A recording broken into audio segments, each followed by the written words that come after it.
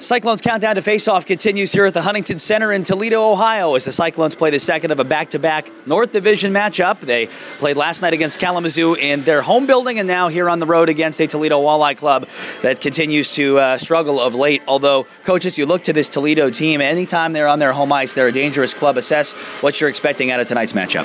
Well, they're a desperate team. They haven't had great success lately, and desperate teams are dangerous teams. And the last two games have scored a tremendous amount of goals. They have 13 goals in the last two games, so they've been putting the puck in the net, which is scary. So we have to be ready for a good game tonight. On the other side of the ice, their defense has struggled, which is one of their Achilles' heels. They've allowed the most goals of any team in the Eastern Conference. I'd imagine you're assessing that situation and telling your team, shoot the puck.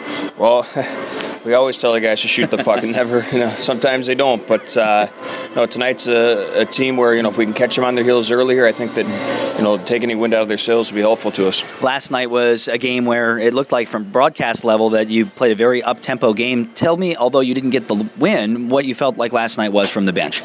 Well, I just think we need to play a little bit dirtier, and I just think we have to play a little bit grittier. A lot of our shots are from the outside. We have to get second chances here. We have to work on getting those rebounds and paying the price to get in front of the net. Physicality is going to amp itself up tonight as you add a guy to the lineup that you've been missing for a while, Tony Turgeon, who played against Toledo in his last matchup and ended up dropping the gloves against the Walleye that night. Certainly when you talk about trying to amp up the physical game, having a guy like 42 in there isn't going to hurt. Yeah, well, Tony's worked his tail off to get back in shape, and he had a little bit of setback there with his injury, but he's worked very, very hard to get back to the game, and we're excited to have him back. We'll have more with the head coach in just a moment. Like we talked about, this is a Walleye team that has been very dangerous over the years in this building. In terms of your style, as a road team playing on this ice, what do you do differently, if anything?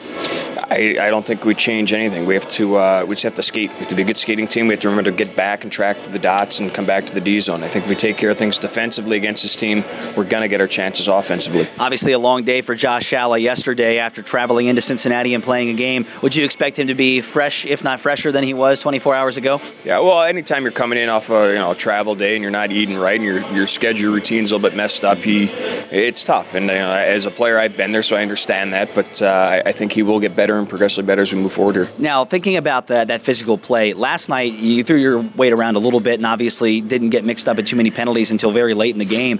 But a Toledo team that you mentioned is playing desperate tonight. Do you feel like at times they may be a little bit over the line and perhaps being a little bit too physical to a fault? No, I think that's kind of the makeup of their team. They're a hard-working team, and I think that for them to have success, they have to be physical, and most teams are, when you're more physical, you're more involved, you're naturally going to be playing better as a group.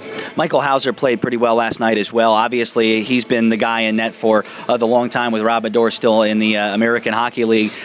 Coming into this building where he had a very strong series, it has to be helpful for him. You think about all the mentalities goaltenders have sometimes. They maybe overthink at times. It doesn't seem like Michael Hauser ever falls victim to overthinking. No, he approaches game as a pro, and he's very detail-oriented, and that's the reason why he's having such success. Best of luck tonight. Thanks. Thanks, Brunks. That's Cyclones head coach Ben Simon. We'll come back and check scores of other games on the Coors Light Out of Town scoreboard right after this on the Cyclones Radio Network.